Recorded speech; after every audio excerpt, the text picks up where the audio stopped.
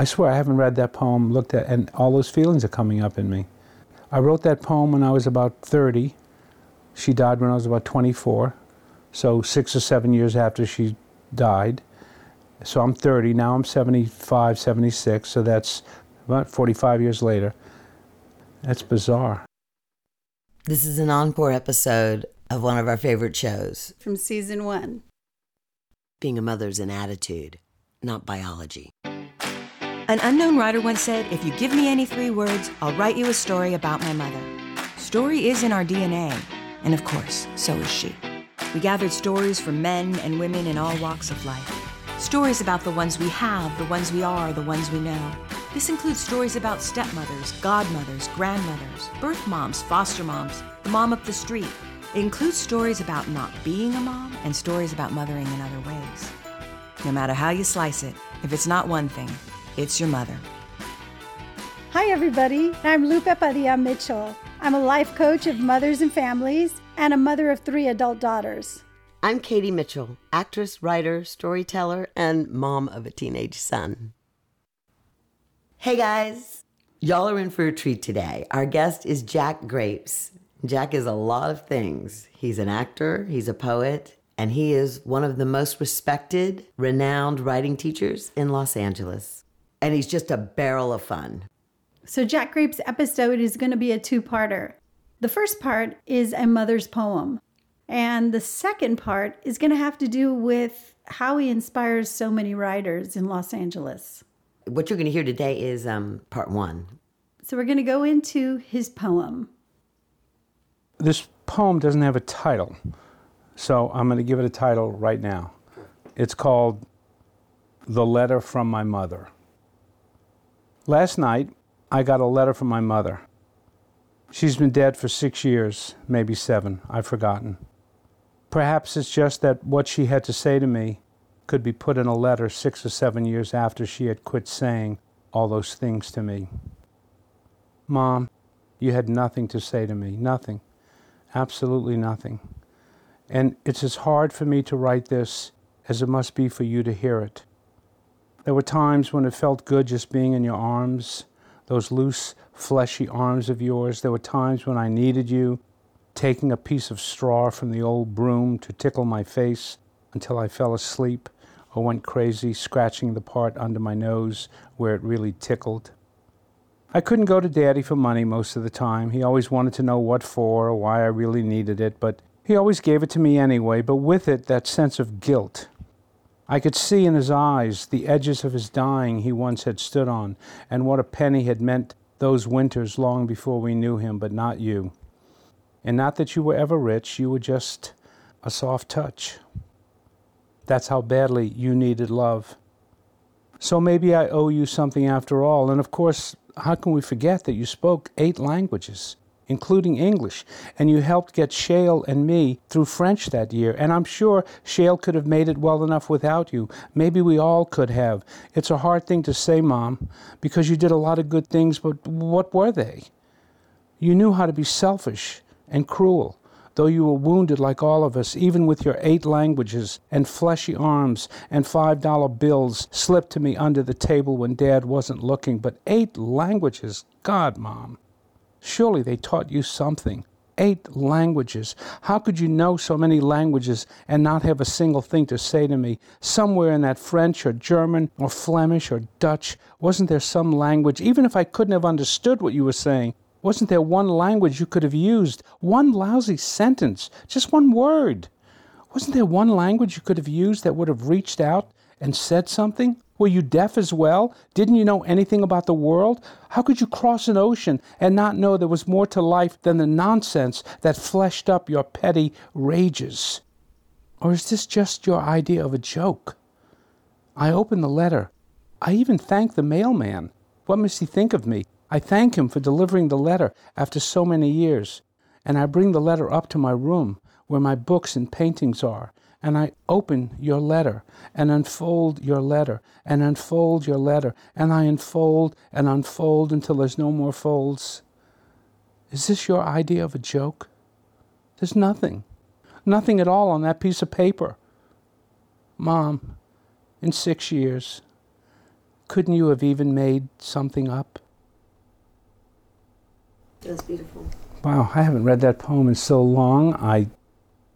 Oh God, you think you're over something and then you realize you're not over it.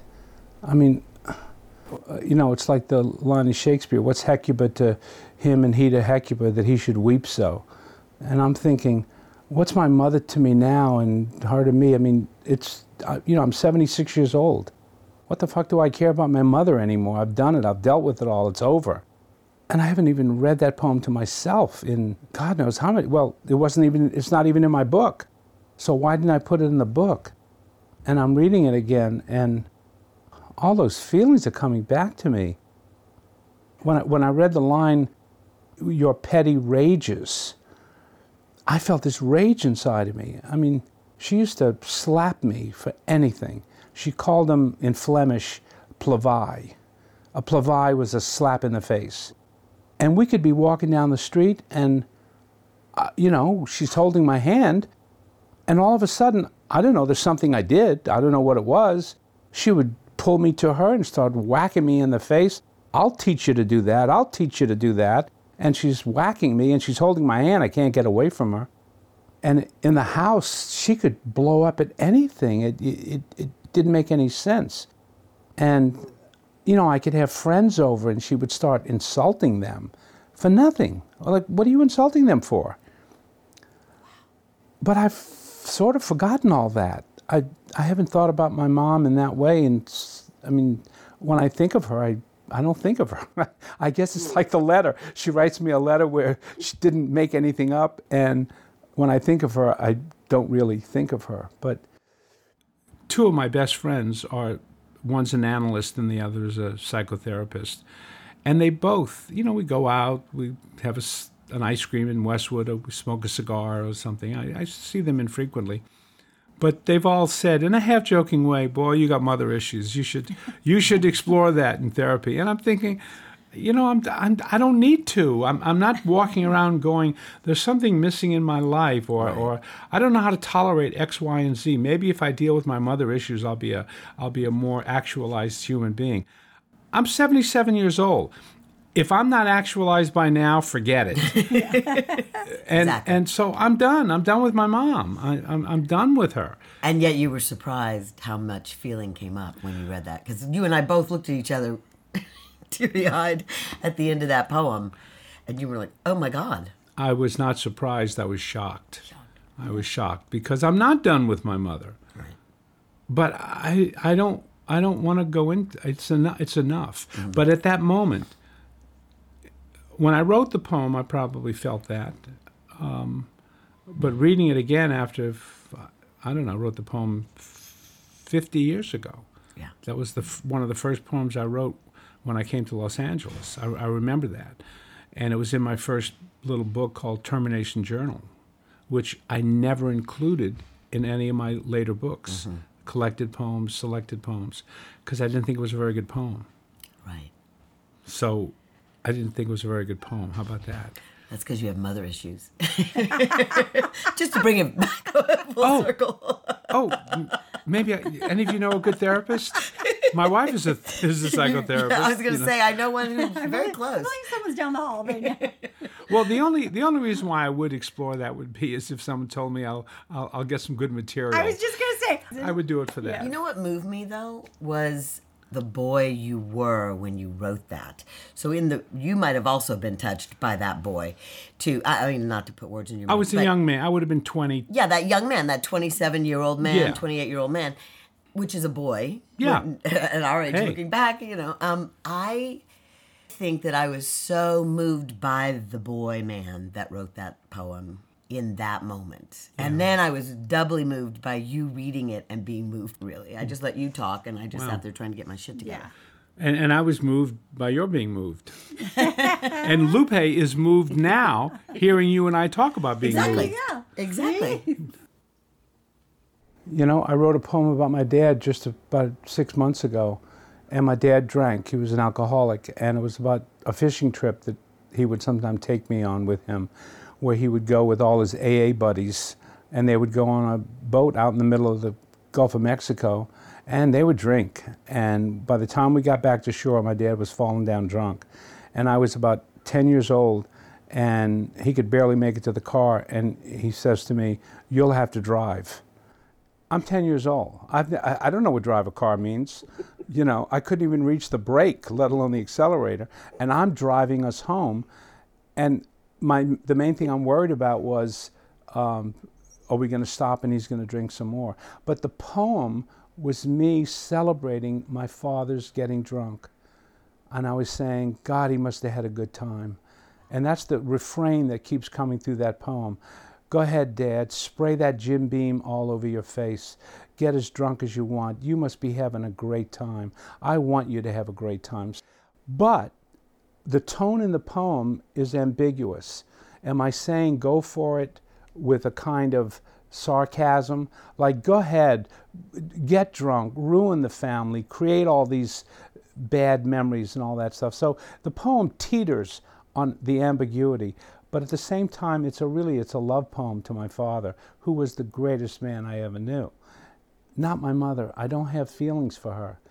My brother confessed to me 10 years after she died that he was guilty, that he didn't feel sad about her dying. And I looked at him and I went, Carl, I don't feel any guilt at all. You shouldn't feel any guilt either, that you're not feeling any guilt. We did not have a connection with her. And I thought my brother was guilty for 10 years. And I didn't care that I didn't feel anything because I didn't care. Because she hadn't earned it. She hadn't earned it. Boy. And now I wrote that poem when I was about 30. She died when I was about 24. So 6 or 7 years after she died. So I'm 30, now I'm 75, 76, so that's 40 years later, about 45 years later. I swear I haven't read that poem, looked at, and all those feelings are coming up in me. That's bizarre. That's amazing. Have you always, when you were a child, did you write? I have a few poems that talk about that, about what turned me on to writing. I started writing seriously as a writer when I was 11, but I was writing before that when I read a poem. I think I talk about this in one of my prose pieces called It Was a Dark and Stormy Night, about me discovering the anonymous poem, The Purple Cow. I never saw a purple cow, I never hoped to see one, but I can tell you anyhow, I'd rather see than be one. I remember reading that poem on the floor, the living room floor of the first house we lived in before we moved when I was 6. And I was pretty electrified by that.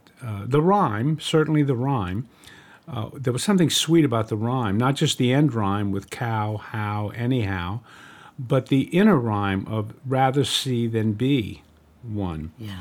Mm-hmm. That electrified me, but what also electrified me, and I wasn't immune to the understanding of prejudice in the South when I was 6. Right. My father was a big liberal. He was a Marxist.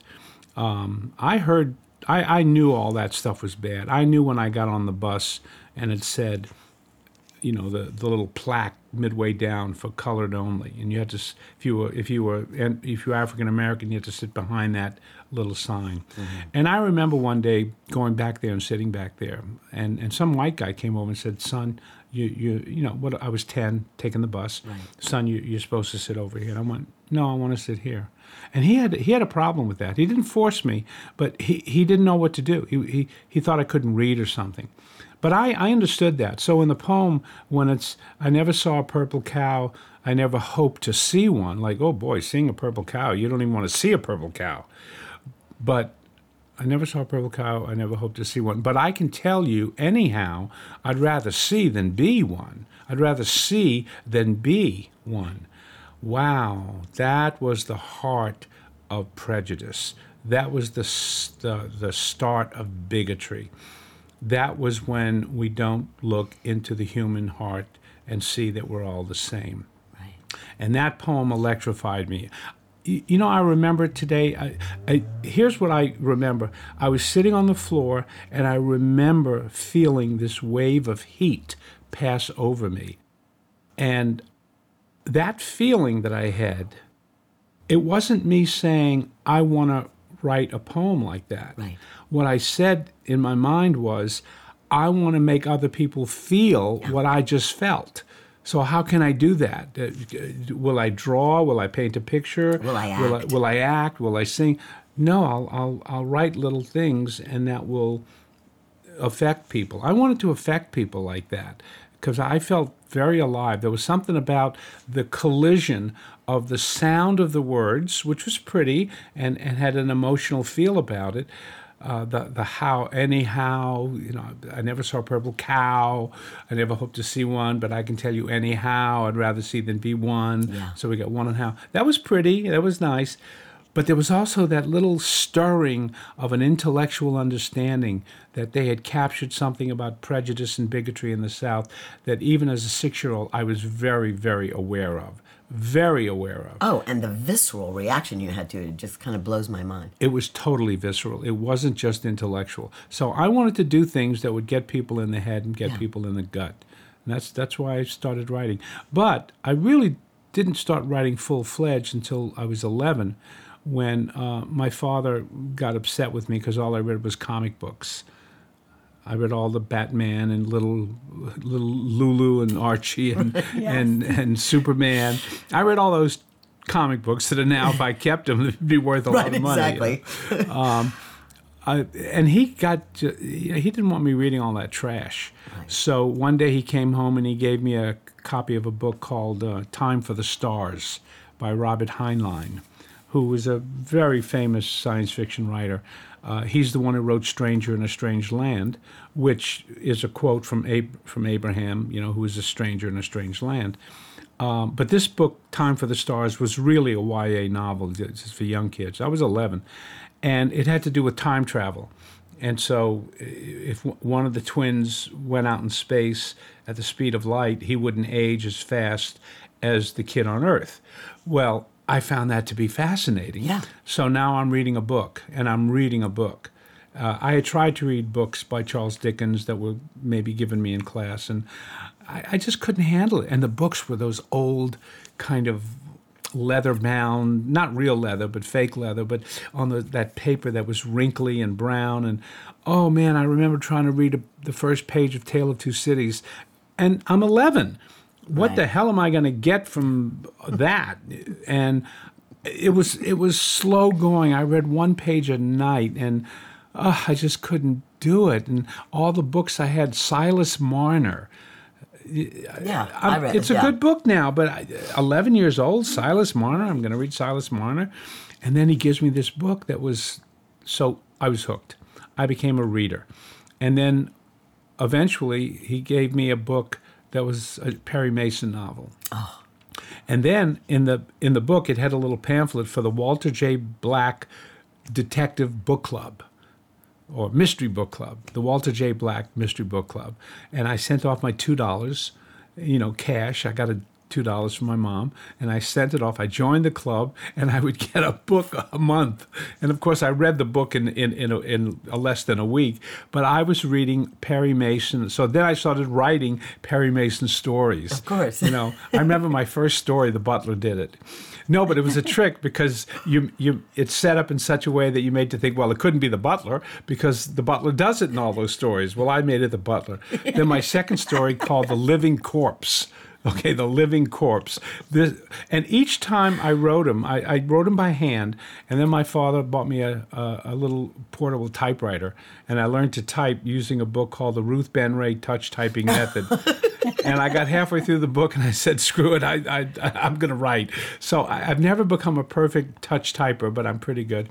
And I started typing up my stories, and this one was, and then I would draw pictures. So every time I wrote another novel, my goal was not to write a better novel, but to write a longer novel.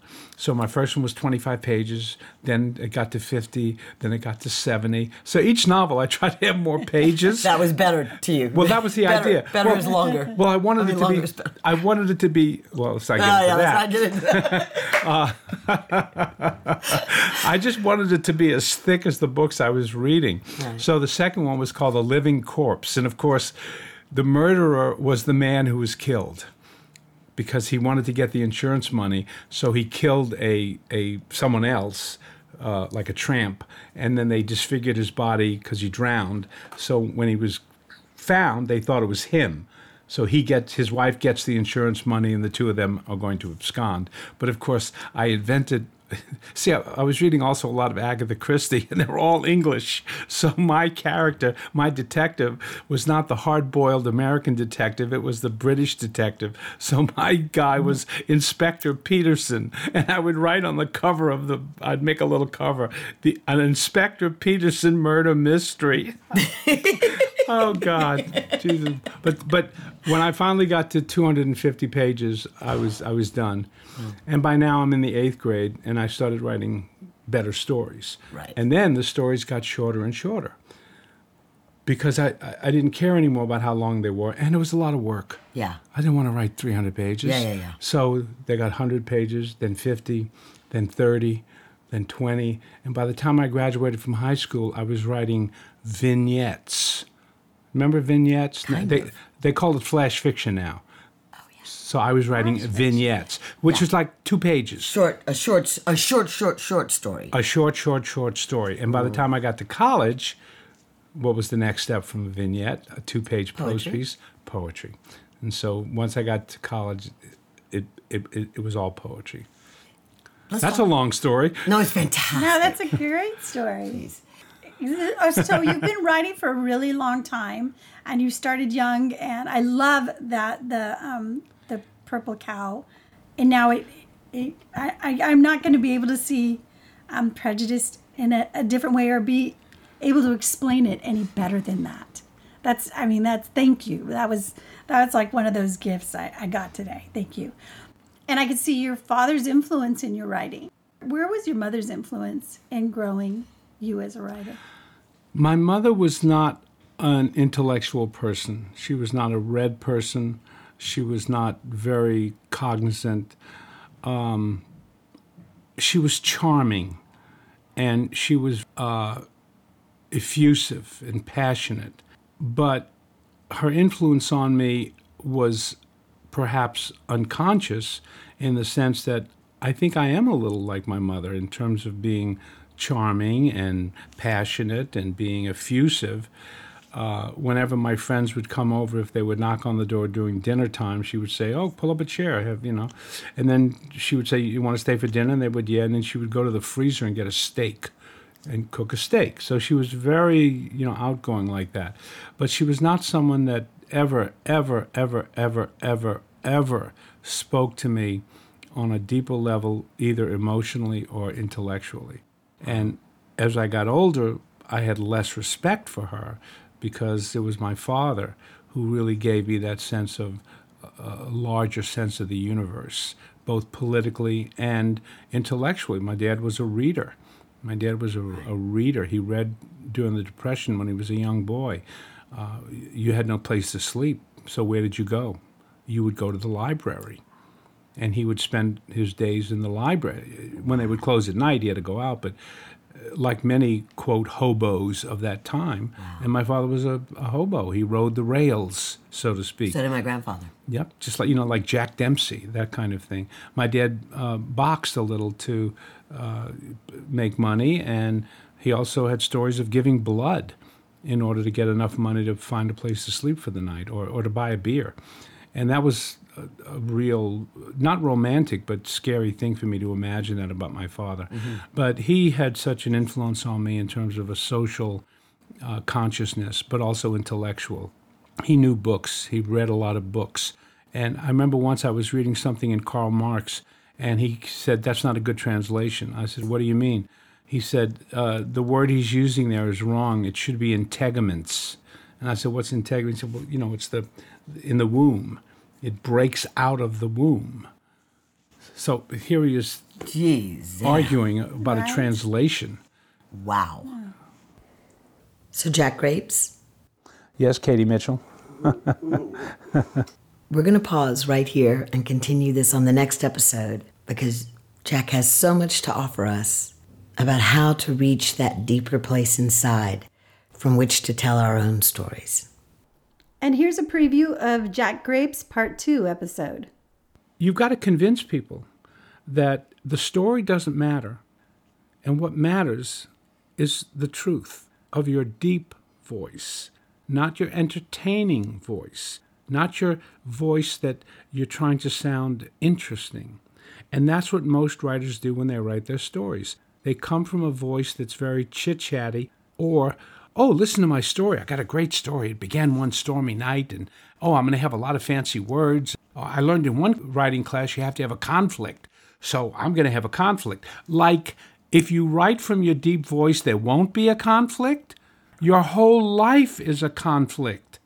It's a conflict trying to figure out who the hell you are and why you are here and what your purpose is, and that love will find you even when you stop looking for it. That's our show. Take care. Bye-bye. And to find out more about our writers, go to our website, Instagram, or Twitter. If it's not one thing, it's your mother. And that's the number one, not the word one. Want to do something to help us? Go wherever you get your podcasts and subscribe, rate, and review us.